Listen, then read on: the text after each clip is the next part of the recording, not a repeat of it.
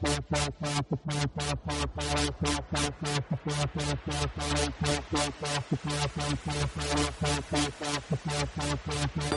and shalom. Welcome to this episode of Image Bearers Radio. I'm your host, Joe Amon. We got a great show ahead, so buckle up and hang on. Here we go.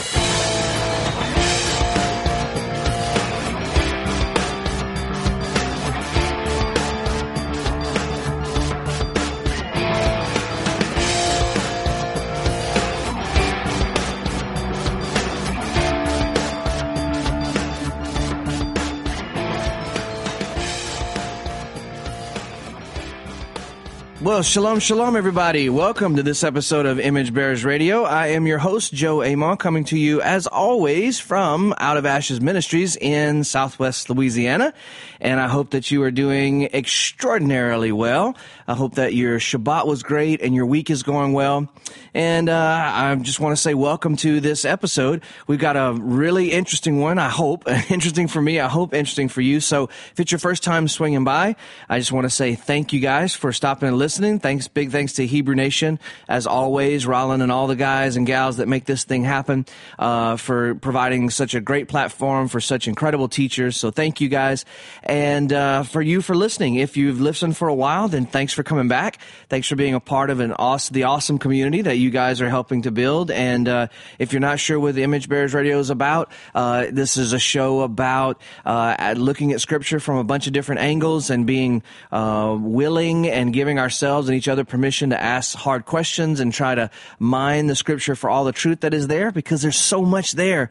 We never will, it's a fool's errand to think that we have the corner on all the truth. And so we look at Jewish scholarship and the sages, rabbinic commentary. We look at Christian scholarship and comment. We look at all kind of different stuff and just give ourselves permission to explore the landscape that is the Scriptures. And so thank you guys for being along for the ride. Just one quick update of housekeeping. Some of you have chimed in, emailed, called, text, whatever, and asked about Sukkot. Yes, Sukkot, it doesn't look like it's going to be, it doesn't look like it's very close, but it is. It's extremely close, especially when we get into Elul and the 40 days of Shiva and then Rosh Hashanah, Yom Kippur, and then all of a sudden it's here. And if we wait till Rosh Hashanah or Yom Teruah to start preparing for Sukkot, we're late. So start now, getting your plans. So those of you that have asked about Sukkot, yes, we are doing an OAM Sukkot here. It is very small, and we like it that way. And so we have a schedule, we have registration information, all that stuff. That is going to be going on our website. And by the time you're hearing this on Wednesday, it should be on the website, and there will be links posted on our Facebook page, and so you can check them out there. And it's really simple. Doesn't cost you anything except your own stuff, whatever you're doing. And so all the information will be there on the website. And so watch Facebook for that. Make sure you're following us on Facebook if you're interested. I'm super excited. We've already got folks coming from Washington State and Colorado all the way down to Louisiana. That's insane. It's awesome. So we're really looking forward to Sukkot this year. And if you are interested, then give us a shout, contact us, and let us know. And we would love to host you guys for Sukkot, spend some time with you, get to know you, and all of that goodness. So before we get into this week's episode, as is our custom, as we usually do, let us go to the Father for a quick word of prayer. Our Father in heaven, Avinu Sheba Shemayim, we are so incredibly grateful and thankful for this opportunity to be together. Thank you for some time to get into your word and to talk about different issues. And Father, I pray that as we do that, you would mold us and shape us into better bearers of your image in our everyday life and our everyday world.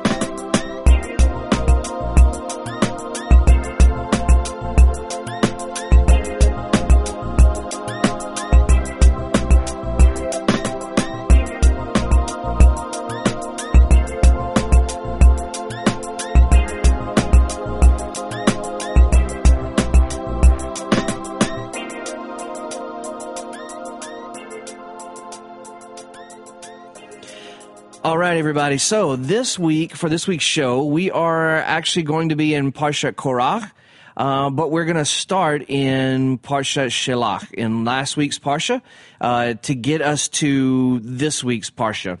because there's some interesting things that I want to bring up, and an interesting thread that I want to talk about. So. Last week's parsha was Shelach, which is send, right? Or Shelach lecha. Sometimes you'll see it, send for yourself, or if you please, as the Stone editions say.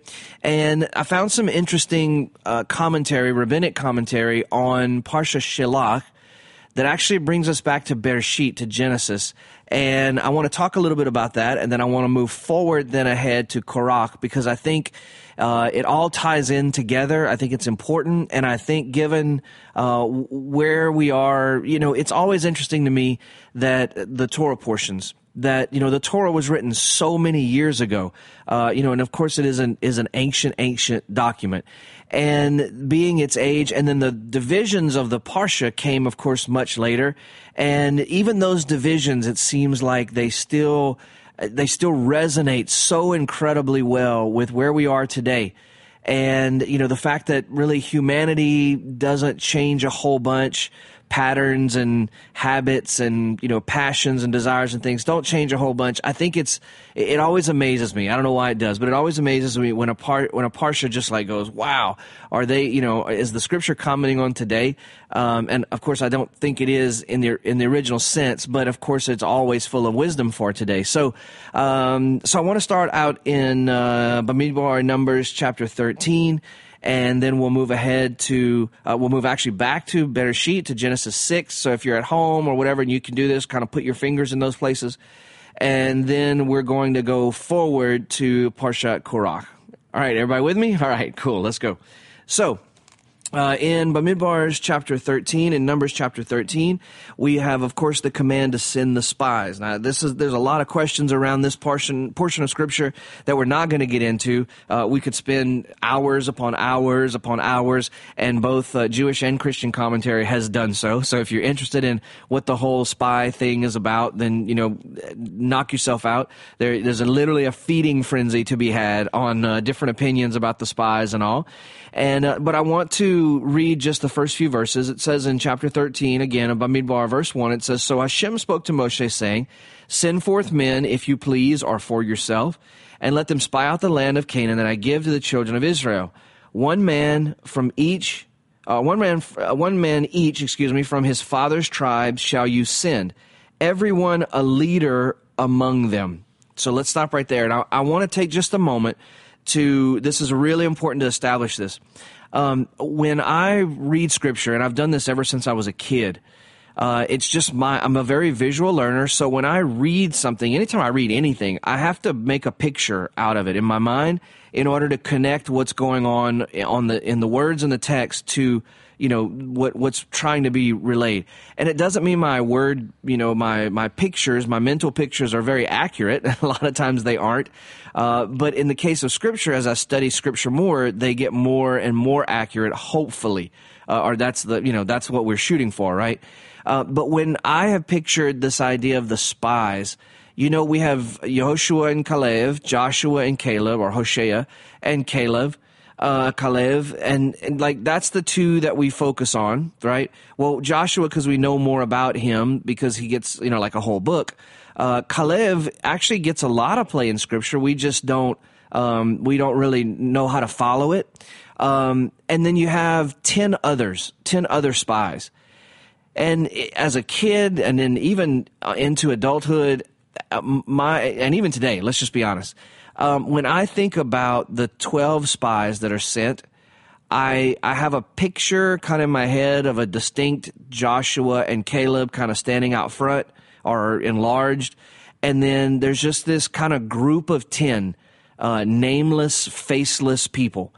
And I don't guess it was ever really, no one ever said this, I don't guess, but in my mind, I guess I always thought of these 10 other spies as like, I don't know, like Moshe and his, and some judges or some other, high-ranking people were walking through the camp of Israel, and they're like, oh well, there's Jimmy, he's not doing much today, let's take him. And then there's Tommy Fred, he's not doing much, let's take him. And Steve over there, let's grab him. And just kind of like, it's just a nameless, faceless group of 10 people. Either that or the tribes, the congregation is standing before Moshe, and he goes, who's going to volunteer to go? And everybody takes a step back but one person, and that person gets volunteered. Have you ever had that happen to you before?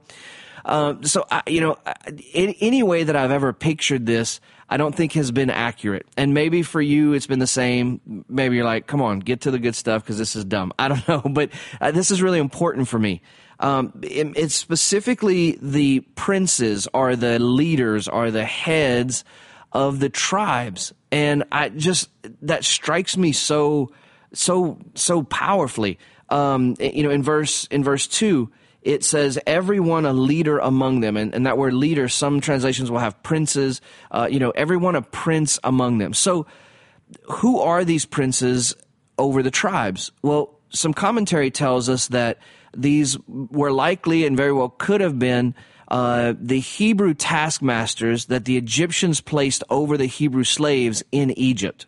So why is that important? Well, for me, that's important because it gives a lineage, right, and a history there. So these are Hebrew men who were the buffer zone, let's say, between the Egyptian slave masters and the Hebrew people. They were maybe the strongest, the healthiest, maybe the most educated, whatever it would be, but somehow they rose to the top to be the ones that actually communicated with the Hebrews and lived with them and led them so that the Hebrews would not revolt against Egypt, right? You always take one from among them and to make sure that you have that buffer zone there. But as the Hebrew, taskmasters, they also, having a great love for their people and wanting to salvage as much, heritage as they can, they also would have tried to lessen the impact of the workload and the prejudice and the oppression and the minimalization from the Egyptian on their people, right? So when it talks about the princes of the tribes, these are people that the people of Israel, Bnei Israel, the children of Israel, have a history with. They are not just some nameless, faceless people. They are to us because we don't connect with these stories, right? Because for the Jewish people, these are their ancestors. These is, aunt and uncle and grandfather and cousin and whatever. And for us, it's stories. And that's a sad thing. And I wish we could work to connect a little bit more. And that is why we do all the history and context and culture and language and all the studying and all the mining that we do in Scripture is to try to connect better, right? So that this story can become our story as much as possible. And so there is a history with these people, given if that is given true, that the leaders of the tribes were indeed, taskmasters in Egypt. There's a history there and there's a connection there. These children of Israel, they know these men. They know these men. They've probably been protected by these men. They trust them. They have confidence in them. You never see the nation of Israel revolting against its tribal leaders. You always see in the wilderness, in the Exodus, you always see it against Moses and Aaron, right? And so there's an interesting bond here that's happening. There's a lot of trust. There's a lot of fidelity and loyalty to these men. And of course, the story goes on and it gives their names, and I think it's important. If you want to do some research, go back and look at their names. You'll find their names in previous genealogies and later genealogies, and kind of build a picture. I've done a couple of projects where I've done poster board, and I've done big genealogies, 7, 8, 10, 12, 15 lines as deep as I could, deep as I could find, and done big family trees and all these charts and all this stuff just to help myself kind of get again, connect to the story a little better, but get a better picture of, well, how are these people related and who do they belong to, and to go like, oh, well, they're cousins, or this is a nephew, or this is a grandfather, or, an uncle or whatever. And that's important because I think about in my own family, I think about the how close some of my uncles and cousins. I have two cousins in particular that I basically grew up with. We lived at each other's houses. We're like almost more like brothers. And I think we all have those, or the majority of us have those relationships, those familial relationships. And it's important to transfer our closeness and how we understand that back to the scriptures so that we, again, have a better sense of what's going on, right? And so take these names that are given and look through the genealogies and spend some time in the genealogies. I know we don't like them, and I know Paul says something about, avoiding, needless talk about genealogies. I mean, his was a different point. This is trying to get a context and an understanding of who we're talking about and situating these characters and these stories in their context, right? This is not about, I'm of so-and-so and I'm of so-and-so. That's not what this is about. This is about trying to familiarize ourselves with the story, and I think that's admirable, and I don't think the Apostle Paul would have anything to say about that, anything negative to say about that. He knew all these things already, right? This is his story. I want, they go to the land, and they come back, and Joshua and Caleb say, yes, we can do it, and the rest of the 10 spies, they have, we call an evil report. And it says in verse 27, they reported to him, and still in chapter 13, we arrived at the land to which you sent us, and indeed it flows with milk and honey. By the way, goat's milk and date honey, not cow's milk and bee honey, just as a reference point. And this is its fruit. Verse 28, but the people that dwells in the land is powerful. The cities are fortified and very great. And we also, before we go to the offspring of the giant, the land, the people that are there are powerful, and the cities are fortified and very great. So it's just a fun fact. I don't know if you've ever done any research on Jericho, right? The second chapter of the book of Joshua.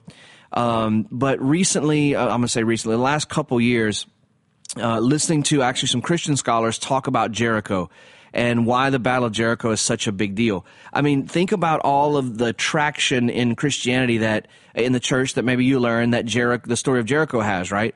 In VBS, you marched around the walls, right? You probably did plays and sang songs and did skits about, the Battle of Jericho, et cetera, and all that.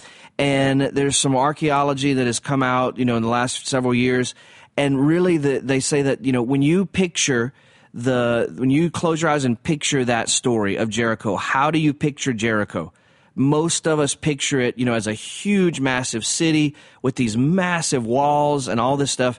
And archaeologists tell us that the city of Jericho, the walled part of Jericho, was likely only like 2 city blocks large.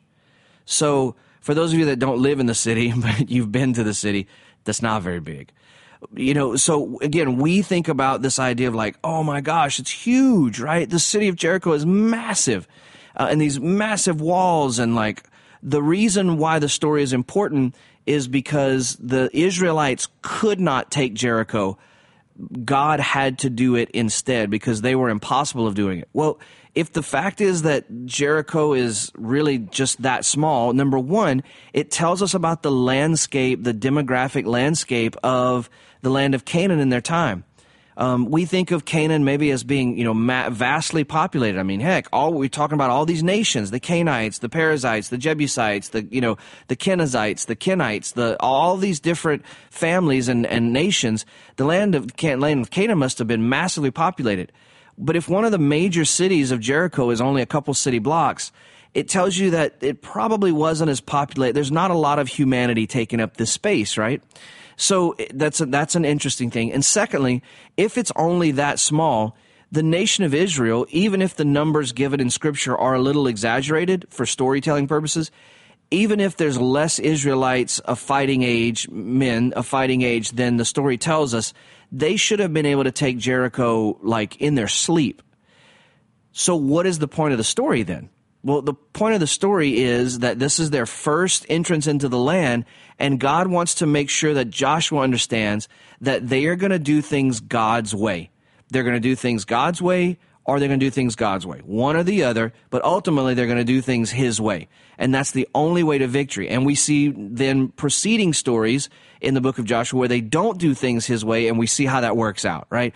So you have this ethic being established right as they enter into the land. So it's interesting in that sense. But it goes back to their statement that they make here that, the cities are massive and they're fortified, right? So I'm a firm believer in never doing psychology on biblical authors because it's dangerous, I think, and it's impossible. But this story, I think, is asking for you to psychoanalyze these spies because just of some of the things that are said, and we'll get to that in a second. So they say they're very great. And then finishing verse 28, it says, "And we also saw there the offspring of the giant." And then it talks about Amalek and the Jebusite, Hittite, Amorite, right, on the bank of the Jordan, and the Canaanite dwells by the sea on the bank of the Jordan. So we have this tie, this link back to the sons of the giant, or the descendants of the giant. Well, where do we hear about the giant? Well, that's all the way back in Bereshit chapter 6, right? That's in Genesis chapter 6, and we're going to read it just for funsies because there's some really interesting rabbinic commentary that I found that lines up with some Christian scholarship that I'm aware of, and I thought it was just interesting to put the two together. So we have in Bereshit chapter 6, verse 1, it says, "And it came to pass that man began to increase upon the face of the ground, and daughters were born to them. And the sons of..." And then I'm going to pause there and ask you to complete that phrase. "And the sons of..." Most of you probably said God, right? "And the sons of God saw that the daughters of men were good, and they took themselves wives from whoever they chose." And it says, "And Hashem said, My spirit will not contend anymore concerning man, but his flesh, his days shall be 120 years. And it talks about the Nephilim, right? Were in those days, and also after, when the sons of the sons of God would consort with the daughters of men, who would bear to them, and they were mighty, who from old were men of devastation, or men of renown," right? So this is where we get the idea of the giants. And then, of course, we have the giants of Og and Bashan, and those giants, and we have the three giants that are mentioned. So we have all this giant language. The phrase I want to focus on, though, is not so much on the giants and the Nephilim. There's a whole other can of worms that I don't really feel like opening. But I want to focus on this phrase, sons of God. Now, most of your translations will say sons of God. And most of you, that's the way that we know it. We know it as sons of God. However, the word there is Elohim, right? The sons of B'nai Elohim is the phrase. However, Elohim can mean capital E, Elohim, or Ayin, I guess is what it is, can mean God, the creator of the universe, or it can mean the gods of other nations, or it can mean mighty ones.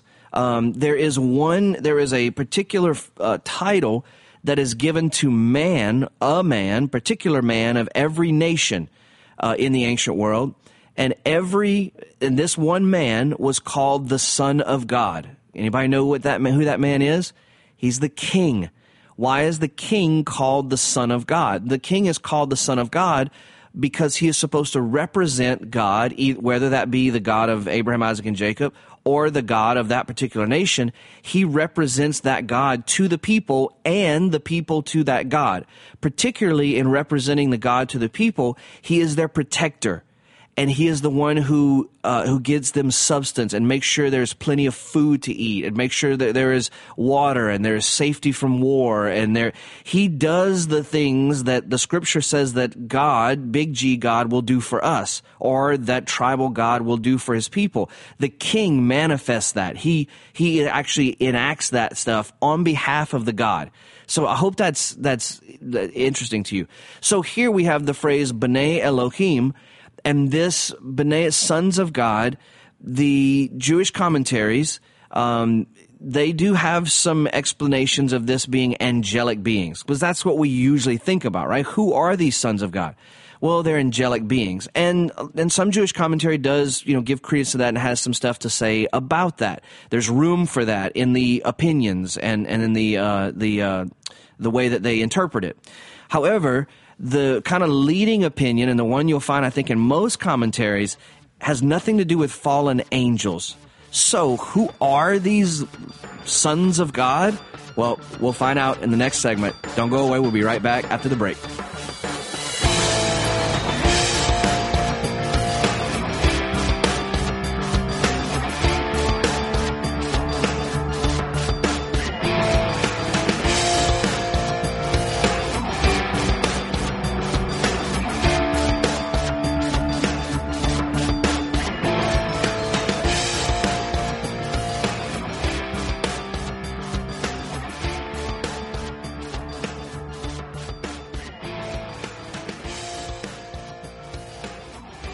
All right, ladies and gentlemen, welcome back to the second segment in this episode of Image Bearers Radio. So, we are in Parsha Shalach. We're in Parshat Korach via Parsha Shalach and Bereshit, Genesis chapter 5, and which is Parshat Noach. And so we are talking about this phrase, sons of God. The sons of God came, right, and had showed offspring with the daughters of men. And so who are these sons of God? Well, I really kind of surprisingly to me, rabbinic, old Jewish commentary does not call these primarily fallen angels or anything like that. These people are these rulers, these sons of God are rulers, are princes. This is according to Rashi and many around him. These are actually princes and rulers of the people. Now, this is why this is important, okay? Think about the spies, and who were they? They were princes, right? These sons of God were, if they were, and again, this lines up with Christian commentary that I'm reading along at the same clip, same time. And so it's interesting to see these explanations overlap. But the idea is that these are rulers, princes of humanity, and these sons of God, that fits the title, right? These kings, these princes, whatever. What it seems to be happening is there is a midrash about this in Bereshit Rabbah, in Genesis Rabbah. There's a midrash where Rabbi Simeon Bar Yochai says that he curses anyone who calls these men children of God or sons of God. And he says they ought to be understood as rulers, sons of kings and rulers, sons of princes and rulers. And there's a long explanation in this midrash, and it goes on to talk about some of the things that these men were involved in.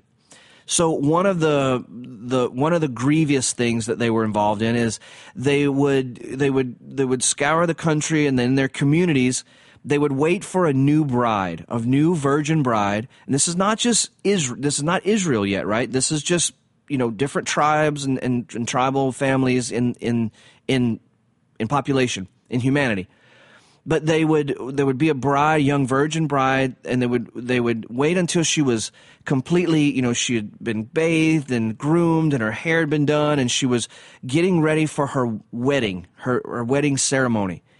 And the day that she was prepared and, fragranced and all the things that they did, then they would take her before the wedding and they would have relations with her and then shame her and then give her to her, betrothed or the one that she was to marry.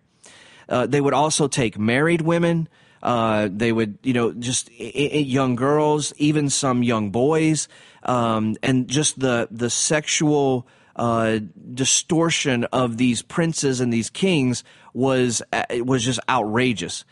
And so these daughters of men are these women that these kings and leaders had their way with. They could take anybody at any time, and like, who are you to argue? I'm the king, I'm the prince, the son of the king, whatever. They all, Rabbi Bar Yochai also goes on to talk about how there were actual written marriage licenses, marriage contracts between same-sex couples, specifically men, as well as bestiality. So there were actual written contracts of marriage between a person and an animal. Now, here's what is crazy, a little aside that's crazy about this. So this, in Genesis, apparently takes place, 5,000 years ago, something like this, right? This is kind of the dawn of creation and humanity, right? A long time ago. And the Midrash on this is written about 350 or so to 500 AD or CE, after, about 350, 400 years after Yeshua, which is still pretty stinking ancient. I mean, you're still talking about, 1,800 years ago. The thing that's interesting to me about that is that we get so stuck in thinking like, oh my God, the world is on fire, right? Sex trafficking and, pedophilia and homosexuality and LGBTQA plus ABC, MOUSE, whatever. We all those things, of course, are horrific, and I'm not making light of those things, but our reaction to them is like, this has got to be the end of the world because things have never been this bad before. And my response to that way of thinking is first, like a good Southerner, to say, well, bless your heart.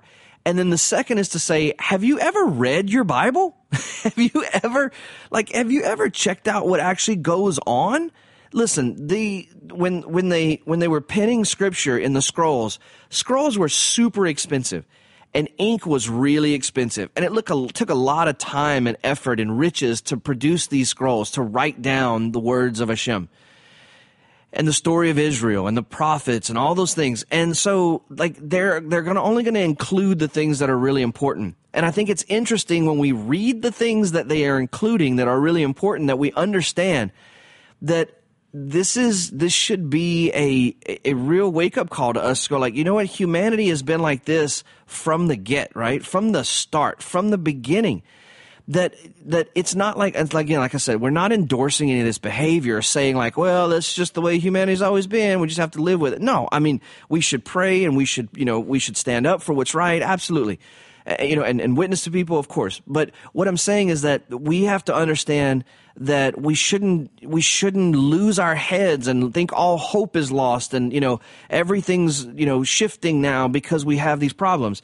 They are a problem they're a consummate human condition, a human issue. Now, what the focus of this is the leaders, right? The leadership, the rulers.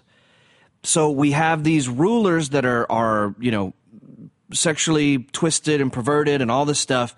And this is what causes God to step in and go, hey, Noah, listen, I want you to build a boat, right? And because I'm going to cleanse the earth. So what is happening is, this is in some ways commiserate with temple prostitution. And you go like, wait, what? How did you make that leap? Okay, here's how. When we talk about sacred space, right? We are told in Bereshit that Hashem created the world, right? And on a certain spot on the world, we believe it's Mount Moriah, God put this place called Eden. So if we think about this in a temple understanding, then we have this idea that, well, the earth is the temple, the dwelling place of Hashem, and Gan Eden is the holy place, right? The Holy of Holies, where the tree is. And where Adam and Eve are priests, Adam is priest, right, et cetera. Okay, we've talked about this before. So what is happening when these rulers who are supposed to be representing Hashem and supposed to be teaching the people and caring for the people on Hashem's behalf, what happens when they begin to get into all this sexual deviancy is they are desecrating God's holy sacred space. It's just like if the priests, allow temple prostitution in the temple in Jerusalem or in the it's the same thing with Pinchas, right? Where you have this Israelite and foreign woman that are having relations right there in the temple, and Pinchas puts a spear through both of them. He's cleansing God's sacred space. So the flood is not God going like, oh, I'm done with these humans, I'm going to start over. It's that these rulers have desecrated, they are given the responsibility to keep and guard his sacred space, and they have desecrated that responsibility through their sexual deviancy, and so he's cleansing the temple, his house. Okay, I hope that makes sense, because this could be like a 2 or 3 hour thing, but I want to move forward. So that's the thing about the flood and on all that, and the rulers, right? Let me just say this. It is, if you want to go the fallen angel route, and I know, people that I know, and you may be listening and you may go, no, like it was fallen angels, I don't believe the ruler thing, and that's fine. I'm offering a different way to think about it and trying to tie some things together scripturally, tie some themes together. That's hard to say. I'm sorry. So what we have here then, you can go the fallen angel route, and that answers some questions, but it also creates a lot of questions, just as this solution answers some question, but it also creates a lot of questions. And that's the beautiful thing about Scripture, as long as we can have respectful debate and share information. And so what we have is these corrupt rulers, right, that end up bringing consequence on the people and on the earth. Now, let's go back to Parshat Shelach Lecha, where you have these princes, right, that are coming and they're giving a bad report of the land. Now, how do these things connect? Well, number one, they're princes, right, just like we had rulers of men. They're, you could call them B'nai Elohim. And then also, what are they giving a bad report about? They're giving a bad report about the land of Israel. Now, if you've ever been to Israel, if you might be tempted to say, well, like, if I didn't have a biblical tie to this place, I'd kind of go like, what's the point, right? Israel is amazing and miraculous, and my heart is in Israel. I love the land. I love the people. So understand what I'm saying in that context, that you stand in it and it's just like, it's a lot of rocks and sand, and in the summer it's stupid hot. And you know what I mean? Like, you're like, okay, you guys are fighting over this. So the idea that this is not just a piece of land. This is not just a patch of dirt. This is not just some rocky hills, and the Wadi and whatever, and one little sad river called the Jordan that runs through it. Like, this is not just a piece of land. This is more than it being a land grant, a blessing of land to the nation of Israel as God's firstborn. It is the place that He set aside. It is the place that He chose, that He said He would make His name to dwell forever. So in that moment, it becomes sacred. It becomes holy. It becomes sacred space. And the spies giving a negative report of the land is the same thing as us speaking ill of the tabernacle or the temple. And that's something we should never do. Not because we want to go offer sacrifices maybe, or not because we have any, even if you don't have any affection toward the temple like I do.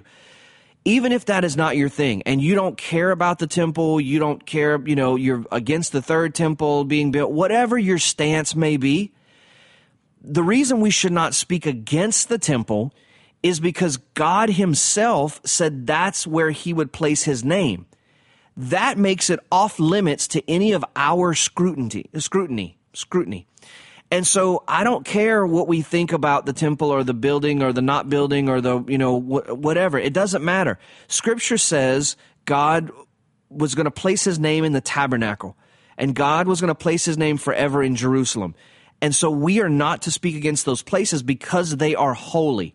And in the same way, the spies are speaking against the land. It is God's sacred space. It's a smaller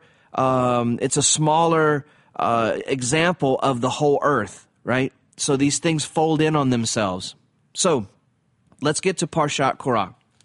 So who do we have in Parshat Korach? And this is, again, to me it fits. So I want to make sure that we tie these things together. So chapter 16 of Bamidbar, this is beginning of Parshat Korach. Korach, son of Izhar, son of Kohat, son of Levi, separated himself with Dathan and Abiram, the sons of Elab, and On, son of Pelet, the offspring of Ruvain. So let's just understand who we're talking about, right? So Korach, of course, is a son of Levi. He's a Levite, right? He's one of the Levi'im. He is one who serves in the tabernacle. As a matter of fact, he is one of the highest ranking Levites that there are. and his family and his part of the tribe, they deal with the holy things, right? They deal with the menorah and moving the lechem hapanim and the table and the incense altar, and that's their job. That's what they do, right? He is. It says he is the son of Kohath. So the Kohathites, excuse me. If we read back into the book of Vayikra and Shemot, we understand that the Kohathites are one of the Gergonites, Kohathites, and forgive me, I can't remember the last Memorites. Anyway, they are the three families that are over moving the tabernacle, making sure that it's done correctly, right? So he is right there. I mean, he's right up in the midst of everything, right? And so it says that, verse 2, they stood before Moshe with 250 men from the children of Israel. Listen to this. Leaders of the assembly, those summoned for meeting, men of renown.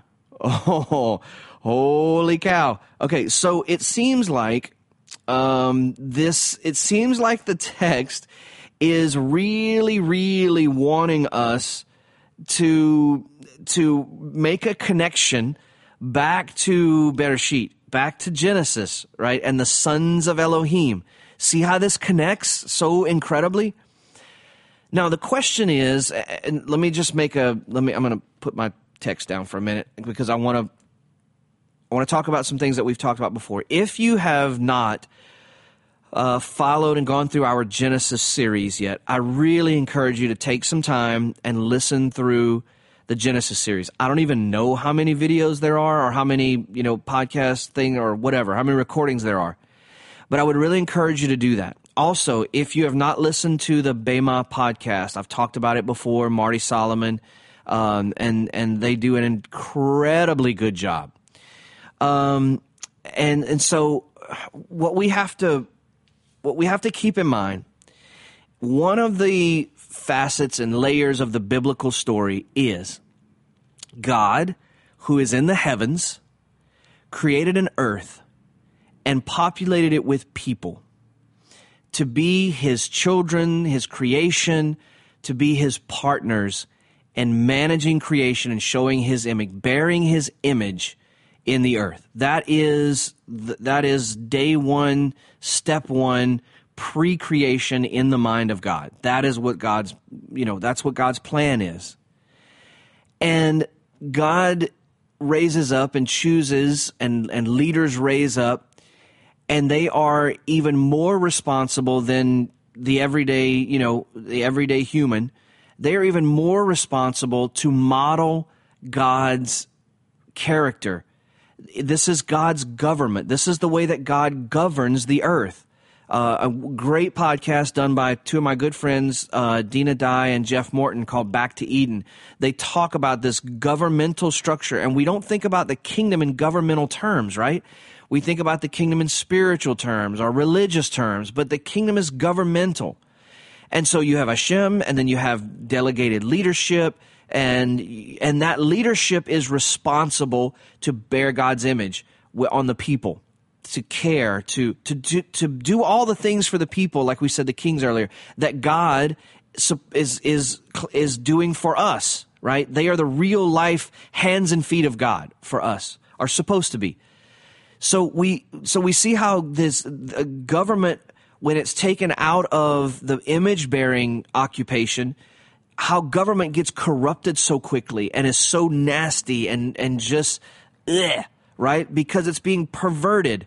Because it is a responsibility of government officials, and I'm talking about real government officials, council persons, mayors, governors, senators, representatives, presidents, whatever. It is their God-given responsibility and office to care for the people as God would care for them, or as God does care for them. When that occupational understanding gets detached, then you're no longer representing the kingdom of heaven. It is still the kingdom of God, because all kingdoms fall under God's auspices, but it has been perverted, right? Just like the spies were still a part of Israel, but they had broken away from the report that the children needed to hear and that God had already spoken. It's already good. You already got it, right? Still a part of the congregation, still a part of the leadership, but in a different attitude and different sense. Here in Korach, it's the same thing. Korach is, like I said, up there right with he's one of the leading Levites. He's right up there serving right alongside Moshe and Aaron, and he gets mad. This whole thing is about God taking care of humanity through leadership and through the people that he's elevated, so to speak, that he's assigned, he's anointed, he's Messiahed, right? In order to take care of the people. So this, and when that changes, it becomes abuse and it becomes oppressive. So Korach goes on to say in verse 3, or it goes, so these men of renown, right? Holy cow. I know I'm jumping around, but I got so much to say, I'm excited. So verse 3, they gathered together against Moshe and against Aaron and said to them, it's too much for you, for the entire assembly, all of them are holy as Hashem is among them. Why do you exalt yourselves over the congregation of Hashem? And Moshe heard and fell on his face, and he spoke to Korach, etc., etc. So, there's a theme that runs through Scripture that I think I've mentioned before. I think we've talked about before, but if we hadn't, this would be a great place to do it. And there's so many things that I am healing from personally, and I think it's important for me to talk about that. That I'm healing from as I study the Torah, as I study the language, culture, context of this ancient, people and the way that they saw God and all these things. I am very much a pleaser. I'm very much an approval addict, or have been, very much insecure. I mean, just, my complex is so big it's a duplex, that kind of thing, right? And I know I'm talking to some people who understand this. And so my whole Christian life, my whole faith life, it's always felt like I had this magnifying glass on me, like God's watching you. Right? God's watching, and if you mess up, it's going to destroy God's plan for your life, and therefore it's going to create a ripple effect, and the people that you were supposed to touch, it's going to destroy God's plan for, and it's like, and then the church, albeit well-meaning, reinforces some of this stuff, and the pressure is unbelievable. But here's what I realize about Scripture. Look at it, from Bereshit, from the beginning, through the Torah, which we've just read 3 different accounts. And of course, Korach gets swallowed up, by the way, and his conspirators. Then let's go to the prophets. Then let's go to the Gospels. And then the book of Revelation, for that matter. Who is the focus on when God is correcting and trying to guide humanity? Who is he constantly talking to? He is constantly addressing the leaders, the princes, the priests, the kings, the prophets, constantly. The prophets never go, well, you know what? Israel would be in better shape if little grandma over here who's making challah with the little idol up on her mantelpiece would get rid of that idol. It's people like her. No, what do the prophets say? You rulers that have led the people into idolatry, right? The thing about Rabbi Bar Yochai in the Genesis Rabbah, he talks about this idea that if society begins to crumble due to just the people's lack of morality, that can be resolved. But if a people are ruled by leaders whose morality leads the people, or lack of morality leads the people astray, then the leaders have to be removed and you have to start over. That was his understanding, 2,000 years ago. And so I think it's super interesting. Let's talk about the prophets, right? Let's talk about the Gospels. How many times does Yeshua call out an Israelite and go like, you know what? God's plan for Israel would be fulfilled if you'd get your life together. Right? It doesn't happen unless first he's challenged. Other than that, it doesn't happen, right? Who is Yeshua's most beef with? Who is he constantly interacting with? The leadership. Guys, it is unbelievably important. By the time you hear this, it's a week now almost that the decision, or a few days since the decision on Roe versus Wade came out. Listen, it's so important that we pray for our leaders, that we encourage our leaders, that some of you that you may feel this burden, you get into leadership yourself. And in this strain that runs through Scripture, this thread is incredibly powerful and something that I hope now you begin to see as you read. Go back through and read these stories a little more carefully and pick out this thread. I think it's fantastic, and I think it'll really, really add to your study. So I love you guys. Thank you for joining me and being with me. Until next week, have a great one. Shalom, shalom.